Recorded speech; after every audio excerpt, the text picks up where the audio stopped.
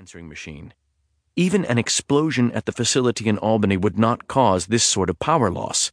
Since its inception, NYISO had been closing loopholes in its system to the point where an almost inconceivable number of events had to occur simultaneously to cause any major degree of problems. But incredibly, those events were happening. As far as Eddie could tell, his control station was now the only thing standing against a blackout that would engulf most of eastern New York, including Long Island and the 5 boroughs of New York City.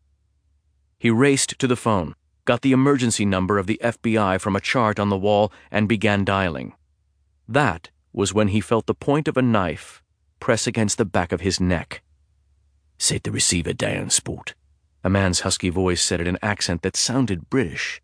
The knife point felt as if it were going to slice straight into Eddie's spine. "But please, that hurts." "What's your name, sport?" Eddie Gostowski, please." "I'm going to lower the knife, Eddie, but unless you do exactly as I say, you're a dead man. Got that?" "Yes." "I said, have you got that?" Yes, now please." "Okay, sport, we don't have much time. You're going to turn around and look me in the eye. If you fuck with me in any way at all, I'm going to slit your throat. Is that clear?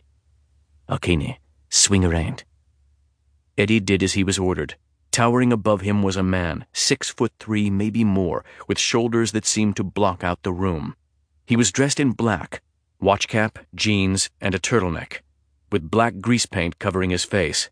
His eyes were dark and cold.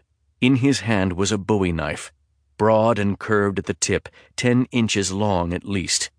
Behind the man and to his right, arms crossed, feet apart, stood a second man in identical dress and grease paint.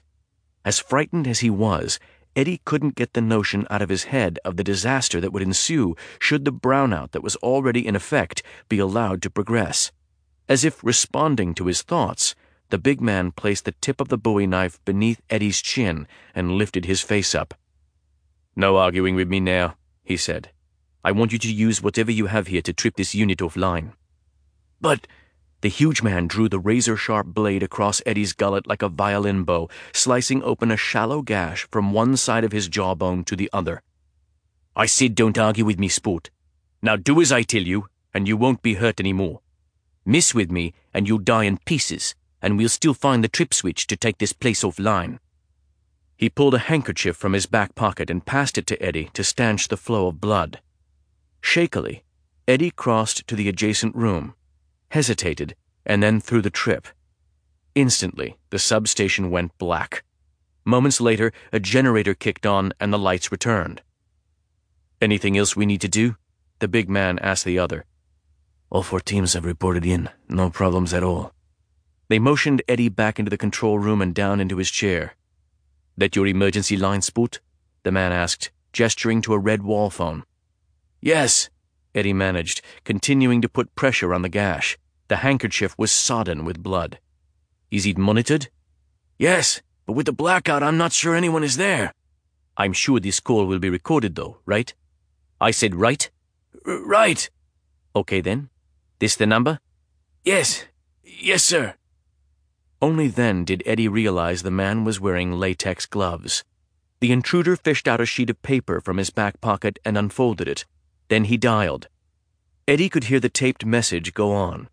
At the beep, the man held up the paper and read, with some unevenness, what was typed on it. "In the beginning, God created the heavens and the earth. Then God said, 'Let there be light.'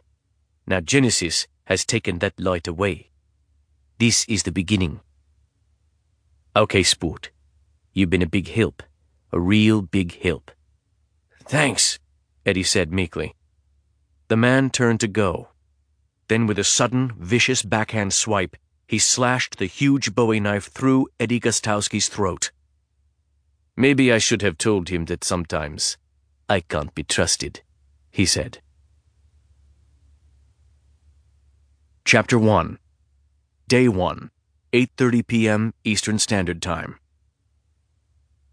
"Madam Speaker, the President of the United States." At the words from the Sergeant-at-Arms of the House of Representatives, the audience rose to its feet as President James Allaire entered the House chambers to thunder.